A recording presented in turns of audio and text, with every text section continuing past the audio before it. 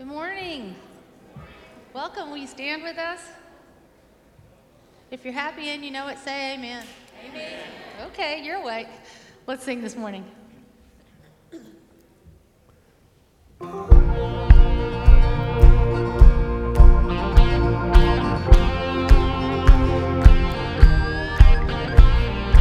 God, I'm running for your heart. I'm running for your heart till I am a soul on fire. Lord, I'm longing for your ways. I'm waiting for the day when I am a soul on fire. Till I am a soul on fire. Woo!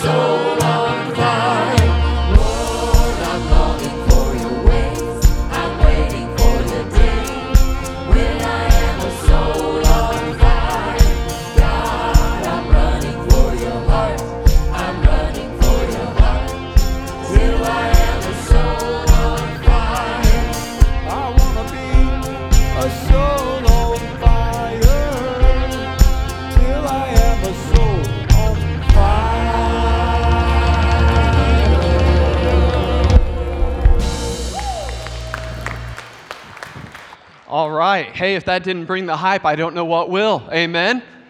How's everyone doing today? Doing good? Give me a thumbs up if the weekend's going pretty decent so far. Great. Well, it's about to get better because we're all here together at Cavanaugh Church this morning. It's so great to see you guys. We've been praying for y'all this week. I just said y'all. This northern boy just said y'all. We've been praying for you guys this week. And that God's going to do something awesome, and we're just all going to be touched in an awesome way by Him today. So it's great to see you guys. If you're a first-time guest, thank you so much for joining us here at this place that we call home. We love it here, and we want to tell you all about it. So there's a Connect card in the chair back in front of you. If you could, fill that out, and then after service, there is a Connect table in the back, in the lobby outside these back doors. Go there. Take your Connect card, and we got a gift for you, Chick-fil-A gift card, which, by the way, is like shutting down in like a month in Fort Smith. I know, secrets. Anyways, remodel. Anyways, we got a Chick-fil-A gift card for you there, and we want to be able to answer your questions about our church, how you and your family could plug in, and what's going on here during the week, okay? We're excited for today, and we know that God has something really special for us. But before we get there, and before we do all that, I'm going to invite you all to stand. We're going to ask God's anointing on the rest of our services today. Great to see you guys. Let's pray with one another.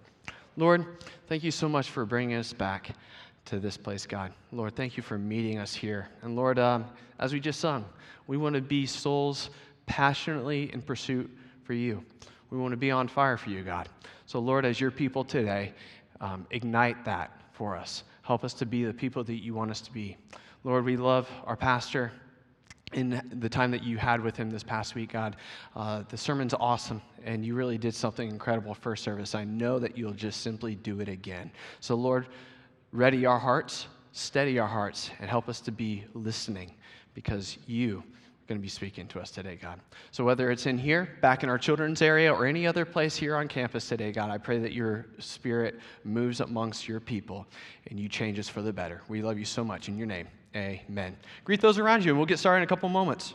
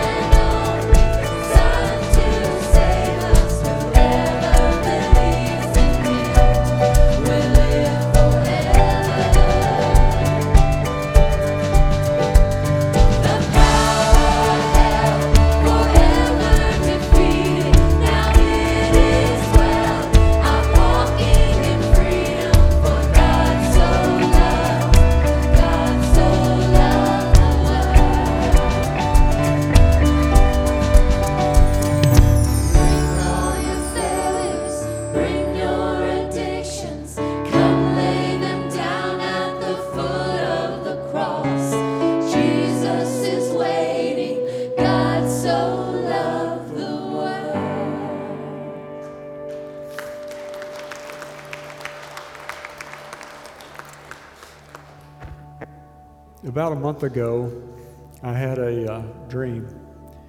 And I know that Brother Will has spoken about dreams recently. And I believe that God can speak to us through dreams. And in my dream, I was in a Dollar General store. And I know that most of you have probably been in one of those. And if you remember, most of them have a long aisle that runs kind of down the off center of the store, just all the way to the back. Well, I was in the back of the store. I had my shopping cart and I was facing to the front of the store. And I looked up and I saw a storage bin. And I don't know why I was shopping for that. Maybe it was because of one of Will's stories, or maybe the Nichols boys building the racks for the storage bins. But there it was, and I thought I had to have it. So I reached up high over my head to get it down, and when I did, I bumped into my shopping cart.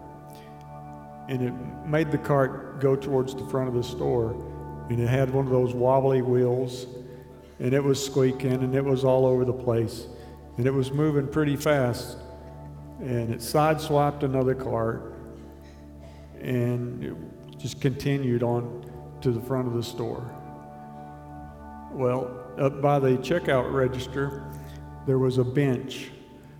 And there was a lady there that was in the middle of sitting down on that bench. And just about the time she got seated, my shopping cart rolled right past her. And she's looking around, wondering where that cart came from. And I'm back there, I'm got my arms folded over my head, ready for a crash. Well, it didn't crash, but it rolled on past her, and it kind of made a little curl and stopped right there past the checkout counter. Well, she's still looking around trying to figure out where that cart came from. And then she spotted me way back at the back. And our eyes locked, and she knew it was mine. But I went ahead and owned it. I said, that's mine. And we both kind of had a little laugh about it. Well, this week marks the 4-year anniversary of my accident that put me in this chair. And you might be asking, well, how does that silly little dream speak to me about anything, really? For 4 years, I've been unable to reach any higher than this. So reaching high over my head has not been something I've been able to do. Walking behind a shopping cart, pushing a shopping cart, I've not been able to do that. To me, God's telling me, don't give up hope. Trust in me. Your miracle is still coming. I believe that. We believe that.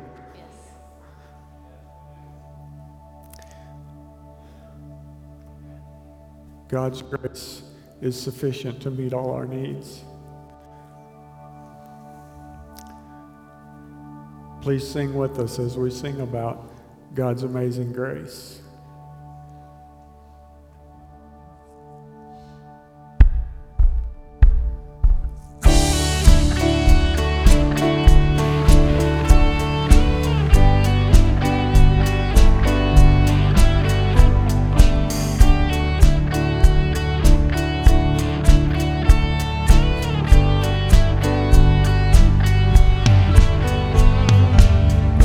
When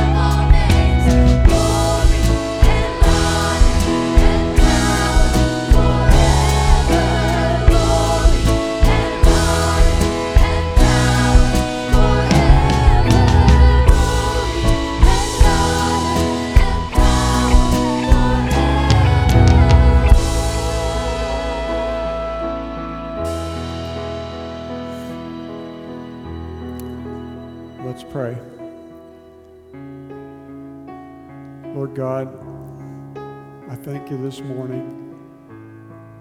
Thank you for your amazing grace.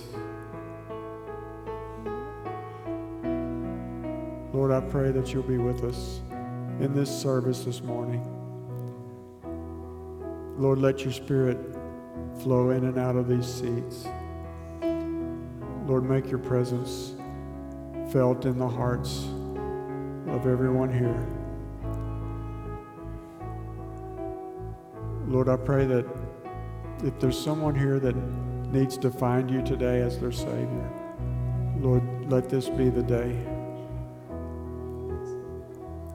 Lord, we love you and thank you so much for all you've blessed us with. Lord, thank you for your glory and the power that you possess. Lord, I ask these things in the name of Jesus, our Savior. Amen.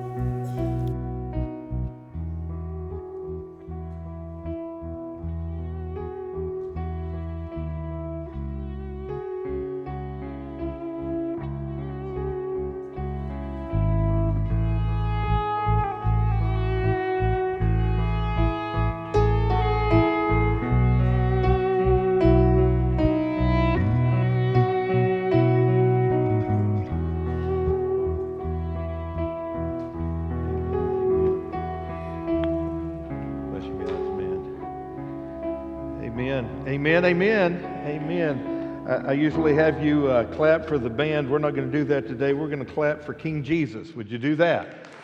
I mean, he is worthy. He is worthy of our praise. He is worthy of our praise. I'm doing this series on big promises from a big God, and today we're going to talk about probably the biggest promise of all. And here's God's promise to you. No matter what you've done, he will forgive you today. God's promise is forgiveness. Amen? But along with that forgiveness, he wants you to be willing to forgive others.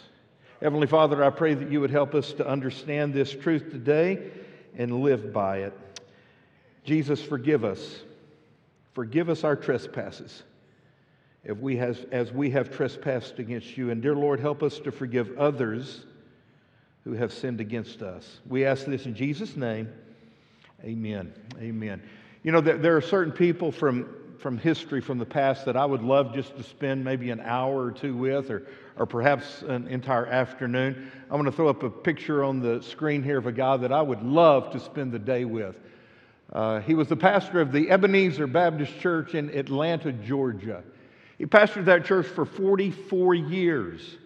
Before he became the senior pastor, he was the assistant pastor. The pastor was a guy by the name of Brother Williams, who had a beautiful daughter, Alberta, and he fell in love with her and married her, and then he became the pastor.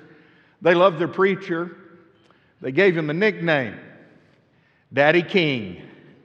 Daddy King. In his 84 years, he endured more than his share of suffering and hatred. During his childhood in Georgia, he saw many lynchings. One day, his mama gave him a pail of milk and said, take it down the street to a family that was sick. And so as he was walking down the street, a white man stopped him, emptied his can, kicked the can, and then beat this little boy up. Later on, when he became an adult, he moved to Atlanta. And when he tried to register to vote, he discovered that the registrar's office was on the second floor of City Hall. But the elevator was marked whites only, the stairwell was closed, and the elevator for blacks was out of order. Even though he pastored Ebenezer for 44 years and was a great man of God, he is mostly remembered by the accomplishments of his son, Dr. Martin Luther King Jr., leader of the nonviolent civil rights movement. Jr. was cut down by a bullet by an assassin in 1968. But that was not the end of the pain and suffering for Dr. Martin Luther King Sr. During a church service in 1974 at the Ebenezer Baptist Church, a man came in, sat on the fourth row back across from the organ. And at the end of the service, when Dr. King's wife, Alberta, who was the choir director, and the organist was playing the Lord's Prayer, he stood up and said, "I'm taking over." And with a pistol, he shot Sister King, killed her, shot 2 other church members. He went there that day with the intentions of shooting Dr. King Sr., but Dr. King was at a different church preaching, and so instead of shooting him, he shot Sister King. Near the end of Senior's life, Daddy King spoke about the policy of nonviolence that he had come to embrace. We all say that it was Junior who pushed that, but he got it from his daddy. And here's what Dr. King Sr. said. Listen to his words. He says, "There are 2 men that I'm supposed to hate. One's a white man. He killed my son. The other's a black man. He murdered my wife. Both are serving time for having committed murder, but I don't hate either one of them." Listen to this. He said, "There's no time for that, and no reason for it either. Nothing that a man does takes him lower than when he allows himself to fall so low as to hate anyone." But you tell me, how can a man not hate when his wife and eldest son have been murdered? I mean, it only seems natural to me and even proper to hate killers, to hate murderers, especially if they have killed somebody in my family. But the answer comes back from Daddy King. There's no time for that.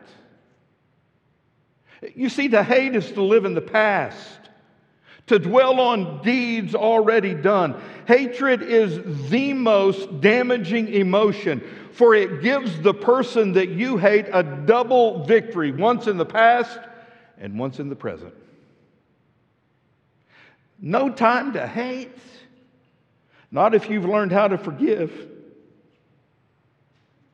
Forgiving does not mean whitewashing the past. It does mean that you refuse to live in the past. Forgiveness breaks the chain of bitterness and the insidious desire for revenge. As costly as it is to forgive, my friends, unforgiveness costs us a whole lot more.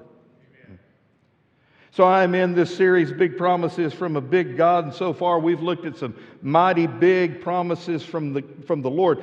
Today we're going to look at the biggest one. That is, you can forgive. This is God's answer to resentment. And you know, I could have preached from a dozen different passages because this was a theme or a motif of Jesus in his teaching and his preaching and his parable telling. He told us over and over again, as God has forgiven us, so are we to forgive others. Remember that story he told of this king who had a servant who owed a great debt, and the servant came and he begged the king to forgive him, and even though the debt was great, the king forgave the man? And then what'd that man do? He went out and found a fellow servant, someone his equal, who owed him a little debt, and he had that guy thrown in prison until the debt could be paid. When the king found out about it, he was a little irritated with this servant, and so he arrested him, threw him in prison, and said, "You're going to have to pay back everything you owe me." What was the point of that parable? God has forgiven us a great deal.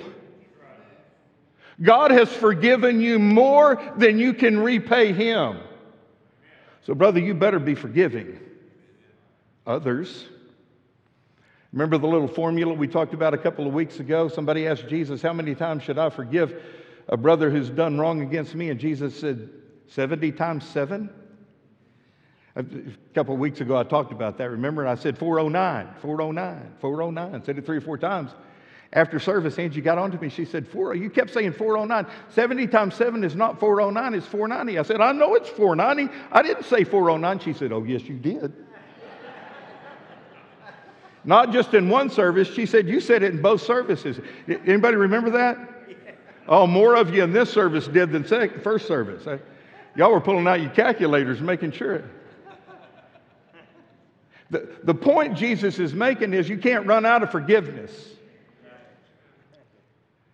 So again, it was a theme of Jesus preaching on forgiveness. I could have used many of his passages, but I'm not. I'm going to use Ephesians chapter 4. It's just 4 verses that I'm going to read, and what we're going to do is exegete these verses, look at them one at a time, sometimes even the words that are within the verse. So are you ready? I don't know where my ameners are, but I need you today. Let's say amen on 3. 1, 2, 3. Okay, you can do it. Good, good. Keep doing it. Here's what Paul said, Ephesians 4, verse 29. Do not let any unwholesome talk come out of your mouths, but only what is helpful for building others up according to their needs, that it may benefit those who listen. And do not grieve the Holy Spirit of God, with whom you were sealed for the day of redemption. Get rid of all bitterness, rage, anger, brawling, and slander, along with every form of malice. Be kind and compassionate to one another, forgiving each other, just as in Christ God forgave you. Thank you, Jesus, for the forgiveness. May I learn how to forgive others. So let's look at these 4 verses and exegete them. The first is the command. It comes in verse 29.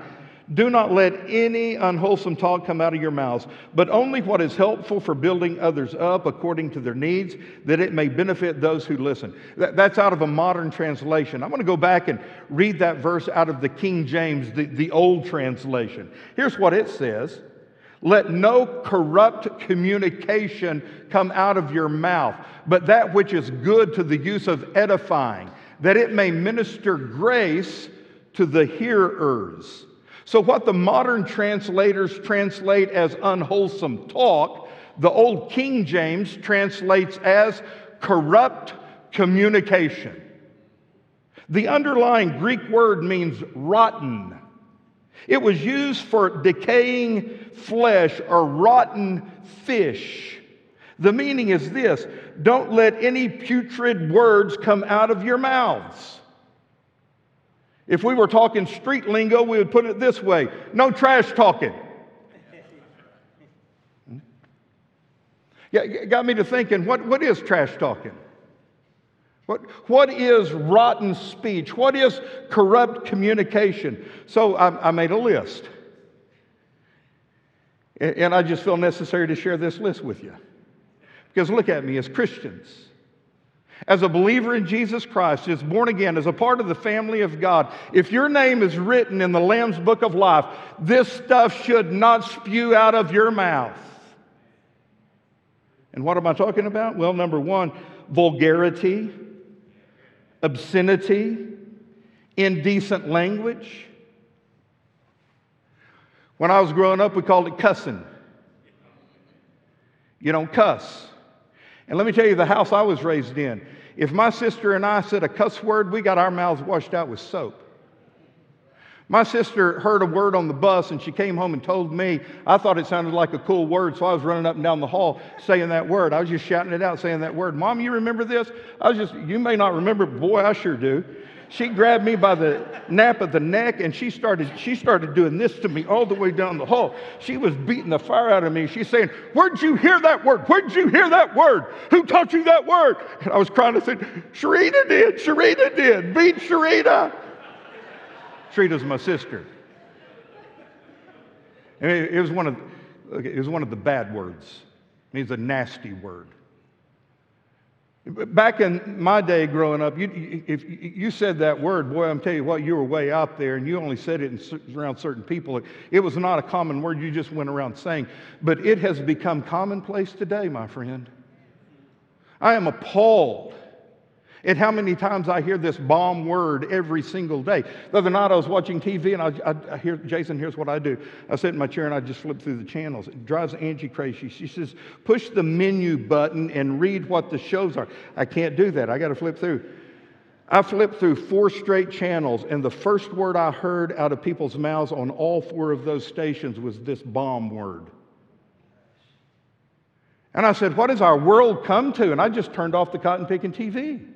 It's everywhere. You hear it every single day. It's cuss words. My friend, as a believer, that should not come out of your mouth. but it's cool to say it. I'm sounding like an old fuddy-dud preacher right now, aren't I? I told Angie a couple of weeks ago, I said, this word has become so commonplace. We are about to start hearing this word in churches and seeing it in Christian publications. And here's the appalling fact. I have. How many sailors do we have in here? Good. I don't see any hands. You know what I'm talking about. It's a cussing like a sailor. You shouldn't. Friend, I say it with all the love in my heart. If you are a born-again believer, that kind of trash should not be coming out of your mouth. Why? Because it's world talk, and you are not of this world. So stop talking like the world. What qualifies as rotten speech? Number 2, racial or ethnic insults. If you're a Christian, don't do that. Abrasive humor, harsh words, mean-spirited comments, gossip, rumors, false accusations, public criticism of your spouse and children. My lands, if you are a believer in Jesus Christ, you should never, ever, ever say anything bad about your spouse or your kids in public. Yelling and screaming. You're saying you're doing it. Yeah. Exaggerating the faults of others and excusing unkind words by saying, oh, I was just joking. No, you weren't. Why is this so important? Well, it's important because of what Proverbs 18:21 says. The tongue has the power of life and death. Every time you open your mouth, either life or death is spewing out. The Bible speaks of the throat as being an open grave or an open sepulcher. When there is death on the inside of you, that death is going to come out through your words. But Ephesians chapter 4, verse 29 offers a Christian alternative. We don't have to talk like the world because we're not of the world. So what is this alternative? Number 1, we are to speak good words that build up instead of tearing down. And you know what that is? Look at me. That is a mindset. That's the way we look at other people, think about other people, talk about other people. So when I talk to you, I'm not meaning to tear you down. What I'm wanting to do is build you up. You're going to have to change your thinking that changes your speaking. Secondly, we are to speak words that minister grace to those who hear them. Here is the big teaching of this verse put very simply. Every word that comes out of your mouth should be all good, all grace, all the time. Everything you say should be good. It should be God's grace, and it needs to be coming out of your mouth all the time. That's hard to do. Come on, help me out. Isn't it? Sure it is. Because it's not the way we're trained. The world doesn't do it. It's hard for us. So we need to be reminded sometimes by people close to us. We need to be reminded of this from our friends. Hopefully that's what I'm doing right now. As your friend, I'm reminding you of this. I read the story of Gordon MacDonald. He was a young pastor over in Japan. He was walking down the streets of Yokohama one day with an older pastor, and as they walked and talked, this young preacher made a sarcastic comment about a friend of theirs. And the older pastor stopped in his tracks, and he turned and he looked at Gordon right in the face, and he said, "A man who truly loves God would not talk about a friend like that." And Gordon said, it was like somebody took a knife and just thrust it into my chest, right into my heart. He said the pain was so great, I didn't know how to respond. But he said, thank God that through the years, that pain was so great, it kept reminding me. Tens of thousands of times when I was tempted to say something ill towards a family member or a friend or a colleague or another person, I would remember the words of this pastor. A man who truly loves God wouldn't talk about a friend like that. You know what? We all have excuses for what we say, don't we? Oh, I was tired. or I was provoked. I really wasn't thinking when I said it. I didn't really mean it. Or it was true, so I just went ahead and said it. On and on we go, trying to, listen to me, we're trying to justify our verbal diarrhea. And you're appalled that I said that word. I'll say it again, diarrhea. Because let me tell you, that is exactly what Paul is describing here. It is rotten flesh. Rotten to the core. It's inside of us, and that rottenness is just spewing its way out. Our excuses don't excuse us at all for talking this way. So what's God saying to us in this first verse? He's saying this: no more stinking speech. No more. Stop it. Number two, the consequence of that. Paul mentions really the sad consequence of our unkind words in verse 30. Do not grieve the Holy Spirit of God, whom you were sealed for the day of redemption. Did you know that you can grieve the Holy Spirit who lives inside of you? You can only grieve a close friend or a loved one. Do you know that? You can't grieve a stranger you meet on the street. You can irritate a stranger, you can offend a casual acquaintance, but you can only grieve someone who is close to you. Paul's advice is both practical and profound. We tend to talk a whole lot about interpersonal problems as if the greatest issue in life is our relationship one with another. And even though that is great, the most important relationship is between you and God. Verse 30 reminds us that our primary relationship is vertical, it's with God. You can make the Spirit of God weep inside of you by your thoughtless words. And here is the reason why. The Holy Spirit of God not only lives inside of you, the Holy Spirit of God lives inside of the Christian brother or sister that you have just slandered. Evil speech destroys Christian unity. D.L. Moody, the great preacher, once said that he had never known of God to bless a church where God's people were divided. And let me say a big amen to that. God doesn't bless our messes. God doesn't bless it when we're at odds with one another. I've told you this story before, at least bits and pieces of it. Let me tell you again, because it's a good story and it fits right here. I was young in ministry, just finished seminary, got my first, it was really my second church, but it was my first full-time church. It was a big church. It was a big deal. I got there and I realized I was in way over my head, man. I was just in my mid-20s, and I didn't know nearly as much as I thought I knew. I was there about maybe 6 months, a year, went to a big church growth conference. And the whole conference was about loving God and loving people. And if you build the love of God within your fellowship, you would take that love outside the walls of your church, and you would love your community in such a way that they would want to be a part of this family of love. It made sense to me, because that's really the presentation of the gospel, is it not? And so they had already put together these lessons. It was a packet deal. You could buy it and teach it in your church. So I bought it. Brought it home. It was good, man. I read through it. Growing Together in Love was the name of it. I thought, man, this is so good. I need to preach this on Sunday mornings. But, it was more teaching than preaching. So I decided I was going to do it on Sunday nights. And man, I built it up for a month. I publicized this. I talked it up. Said, this is going to be the best thing for our church. We're going to start growing and reaching our community. It's going to be awesome. So that first Sunday night, it was a 13-week study. That first Sunday night, the church was packed, Jason. We only had 2 sections of pews in that church. Maybe it was packed from front to back. And I started in, man, I was teaching. I had handouts I was giving.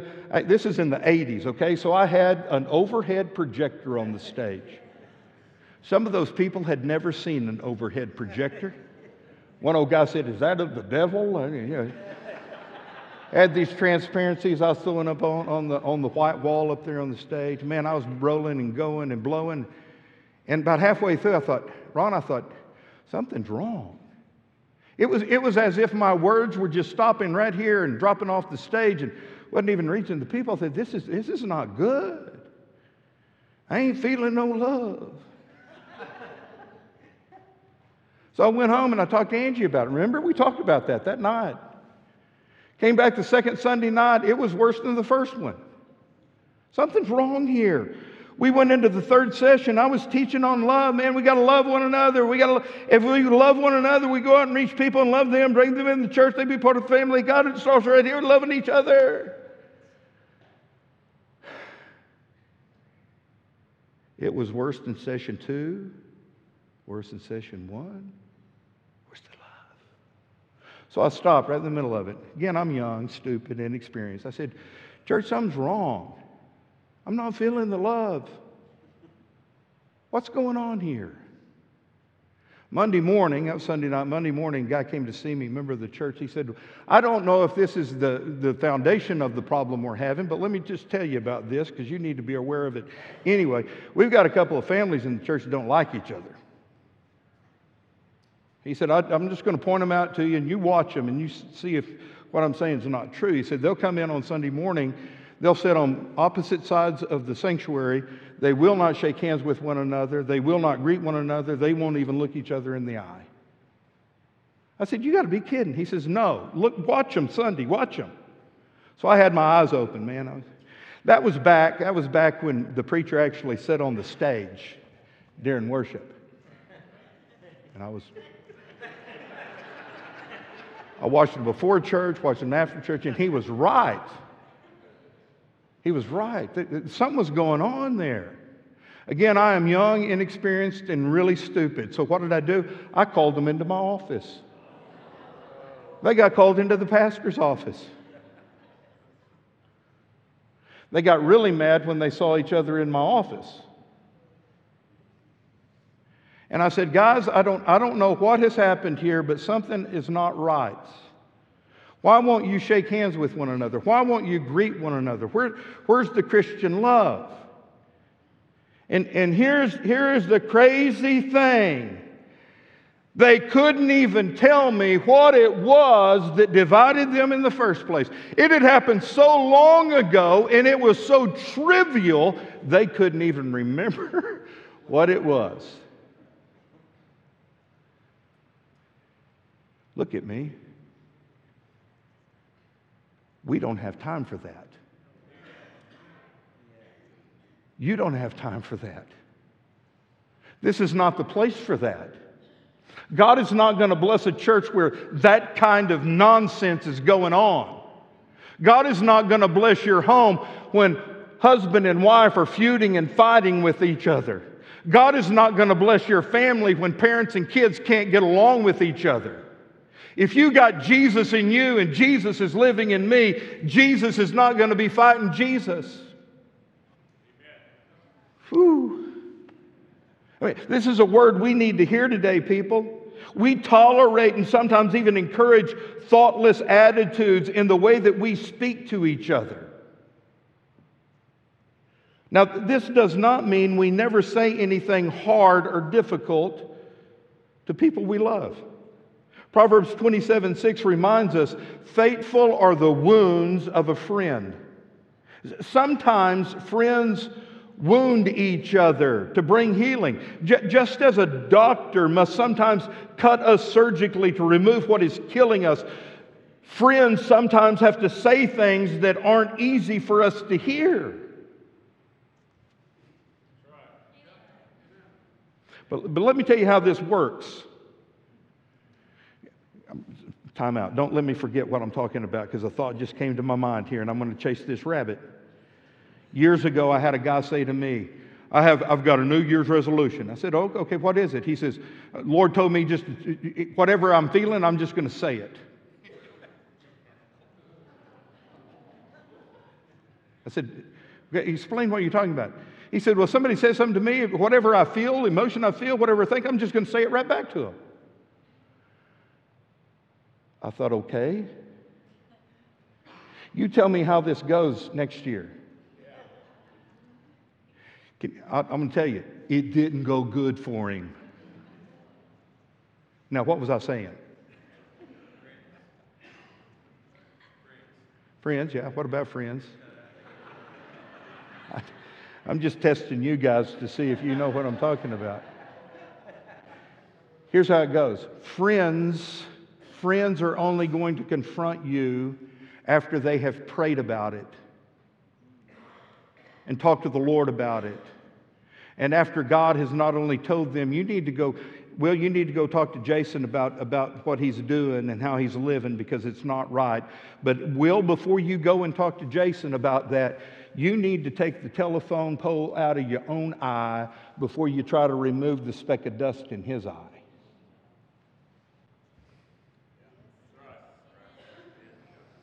That was free. I just kind of threw that in right there. Because when this vomit comes out of our mouth, we're grieving the Holy Spirit of God. Number 3, the cause. We grieve the Spirit first by rotten speech and then secondly by evil attitudes. These two things are not separate. Out of the abundance of the heart, the mouth speaks. So whatever is in your heart must eventually come out through the words that we say. And we see this in verse 31. I'm going to read it out of the New American Standard Bible. Let all bitterness and wrath and anger and clamor and slander be put away from you, along with all malice. These wrong attitudes corrode the soul from the inside out. And here's the way it happens. Somebody says something to you that you're offended by. Somebody does something to you that is wrong. They sin against you. And instead of dealing with that and forgiving them, we just let it grow inside of us, and that corrosion begins. And the first attitude that develops is bitterness. The Bible calls it a root of bitterness. And this bitterness just begins to grow in our... I see a lot of Christians who have branches of bitterness growing out of their ears. The word means pointed or sharp. It refers to the pain that we feel when sometimes we're mistreated. It speaks to a deep emotional reaction that keeps us from thinking clearly. And if we dwell in bitterness long enough, it is going to produce a wounded spirit inside of us. So when that root of bitterness starts growing, you need to whack it off, friend. Because if you don't whack it off, that bitterness is going to lead to wrath. A word that originally meant to snort. It has the ideal of nostrils that are flared out. Have you ever seen anybody get mad and their nostrils flare out? Yeah, you remember just the other night your spouse did that. We use the same image when we speak of someone being all steamed up with smoke coming out their ears. What's happened here? This root of bitterness has taken over, and it's leading to wrath inside, and it just boils up inside of us. Anger is the third word. It speaks of a settled condition of the heart. Bitterness leads to wrath, which builds anger on the inside of us. Some people are just angry people. They wake up angry. They eat breakfast angry. They go to work angry. They come home angry. They watch TV angry. They go to bed angry. Nothing pleases a person like that. And let me tell you where anger can lead. Anger leads to jealousy and harsh words. Anger can lead to murder. Angry people usually express themselves in clamor. That's the fourth word. It means raising your voice and shouting. Why? Because this bitterness is built up through anger, and you got to let it out, so you yell. The fifth word is slander. It means to make false accusations against someone or attack them through vague insinuations. We can slander somebody with our words. We can slander somebody by raising our eyebrow. We can slander someone with an unfinished sentence, or by quoting others but taking their words and twisting them with a sinister meaning. Slander was one of the sins that was used to crucify Jesus. They mocked Jesus. They lied about Jesus. They falsely accused Jesus. And when you slander somebody, you are joining those who crucified your Lord. Malice is the final word. It describes the underlying attitude of ill will towards somebody. A malicious person can't get along with anyone. What starts in the heart ends up on the lips. We think, we feel, and then we speak. What starts as a grievance becomes an outburst of wrath that hardens into anger, that leads to clamor and slander, and malice marks such a person through and through. Can I give you a little advice? You need to stop it early. You need to stop it when it starts. Otherwise, you're going to have to deal with it on down the road, and it's going to be a mess. That's why Proverbs 4:23 reminds us to guard our heart, for it is the wellspring of life. The Bible tells us to get rid of all these wrong attitudes. No root of bitterness, no symptoms of wrath, no trace of anger, no echo of clamor, no slime of slander, no dregs of malice. Because when we harbor these things, the Holy Spirit of God is weeping inside of us. So number 4 comes the cure. We need to replace those rotten attitudes with something a whole lot better. And verse 32 talks about that.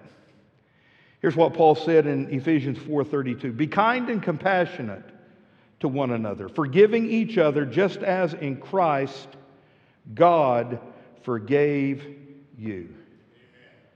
So somebody's offended you. They've sinned against you. They've hurt you to the core. And you're mad about it.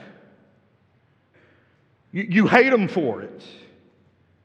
And instead of dealing with it, you allow bitterness and wrath and anger and clamor and slander and malice rise up inside of you. And it is destroying you. Paul says nonsense.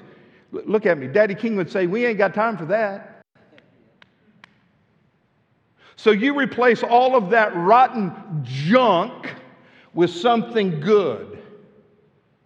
And what is the something good? Right here in verse 32. You be kind and compassionate to those people. They abused you. They sinned against you. They spoke falsely of you. But you don't do the same thing back to them. You be kind and compassionate to them. Kindness speaks of gentleness in the face of provocation. It reaches out to the unworthy and withholds punishment even when it's deserved. It is the oil that lubricates the machinery of your life. Compassion says, you know what? I don't care what you've done for me. I love you and I'm going to care for you and I'm not going to shut you out. Be kind and compassionate. Because that's what forgiveness is all about. Forgiveness starts with God. It comes down to us, and then it goes through us to somebody else. Do you have that direction? It starts from God, comes down into us, and then out to other people. We forgive as God has forgiven us. We are to extend grace to others as God has extended grace to us. We, the undeserving, having been showered with God's grace through the blood of Jesus Christ, give to other undeserving sinners who have sinned against us the same outpouring of God's grace. From us to others. Starts with God, comes to us, goes to others. We do for others what God has done for us. You say, oh, but preacher, I think I've heard that. Remind me, what has God done for us? I'm glad you asked. He has removed our sin as far as the east is from the west. That right there will blow your mind, but it doesn't end there. He has put our sins behind His back.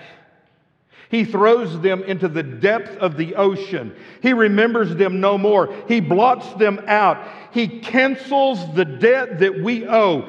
And He declares us not guilty. We have, according to Ephesians 1:7, the forgiveness of sins according to the riches of His grace. God forgives freely, instantly, and totally. So you tell me, why can't we do the same thing for other people? The message is simple and clear today. Go and do for others what Jesus has done for you. Here's the big promise for today. Forgiven people forgive people. Forgiven people forgive people. But you say, I can't do that, preacher. You don't know what they did to me. So you tell me, what if God treated you like you treat them? What if God were as unkind and unmerciful to you as you are to them? What if God kept a record of wrongdoing against you like you keep against them? Can I tell you something? If God did that, you couldn't make it a million miles from heaven. You'd never see the gates of glory. Well, preacher, I'm just going to trash talk them like they trash talk me. What if God said that about you?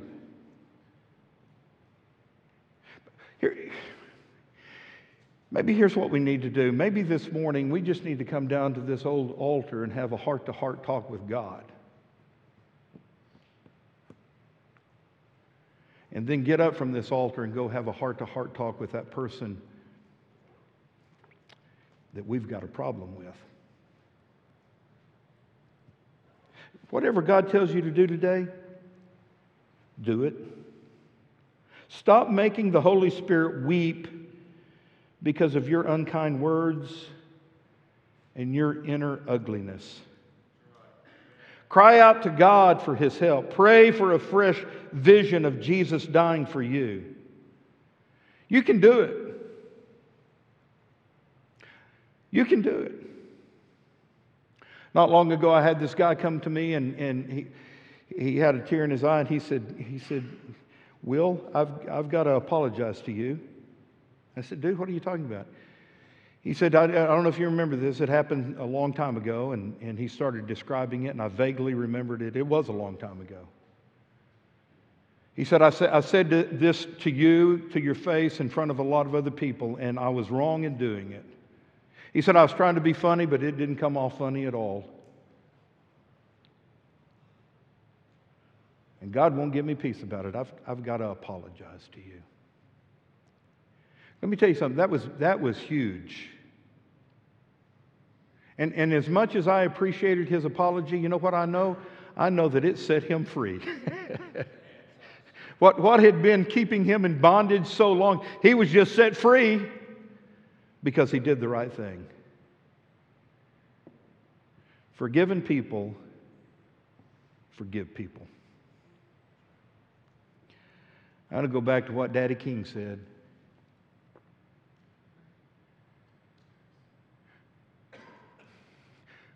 We don't have time for this. You don't have time for it. The devil is using that thing to destroy you. So let's deal with it today. Let's receive that big promise from God, His forgiveness. And then let's just start dishing it out. Come on.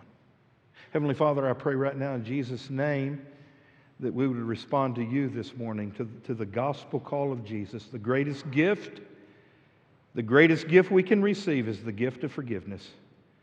The greatest promise that you have given is that if we confess our sins, you are faithful and just to forgive us our sins and to cleanse us from all unrighteousness. And so, Lord, help us to start with that this morning. For those of us who need to be forgiven, may we come and soak in your forgiveness today. May we be forgiven through the blood of Jesus Christ. If there is a person in this room who's never received the free gift of salvation, I pray that they would come and receive that salvation today. For those of us who have allowed sin into our life, may we come and receive your pardon, your grace, and your mercy today. And dear Lord, everybody in this room, I know without a doubt, every one of us in this room, we've got a troubled person in our life, somebody who has offended us, someone who has sinned against us. Maybe it was through something they said, maybe it was through something they have done. They have broken a trust. They have hurt us to the core. And for some reason, we just can't forgive them. Lord, open our eyes and our mind and our heart and let us see that that's the work of the devil. We need to forgive them. Lord, may we come today and have a heart-to-heart with you about that, and then get up and go seek forgiveness. Allow forgiveness to happen. Lord, do what only you can do. I pray that you do it in our lives today. In Jesus' name, amen. Would you stand with heads bowed and eyes closed? Praise team is going to pray. Don't even hesitate. Don't wait. Just step out. Come on down here. You need to talk to God about what's going on in your life. So take advantage right now. Come on. Come to Jesus.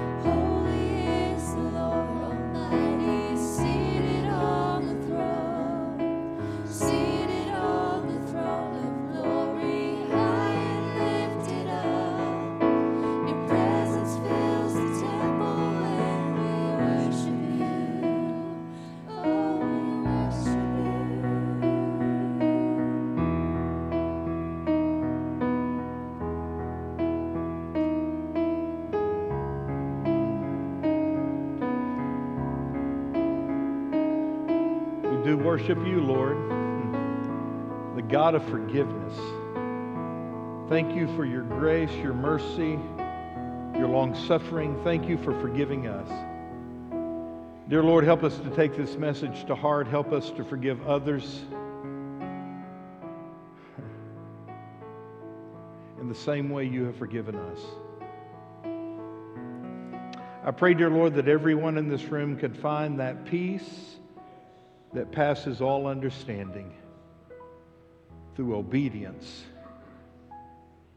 Help us to not grieve the Spirit of God who lives inside of us by what we do, think, or say. And we'll praise you for it. In Jesus' name, amen. God bless you. You can be seated. Amen, amen, amen. Isn't God good?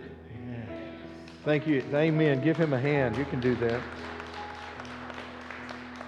I certainly want to thank you for being here today and listening to my yelling and screaming.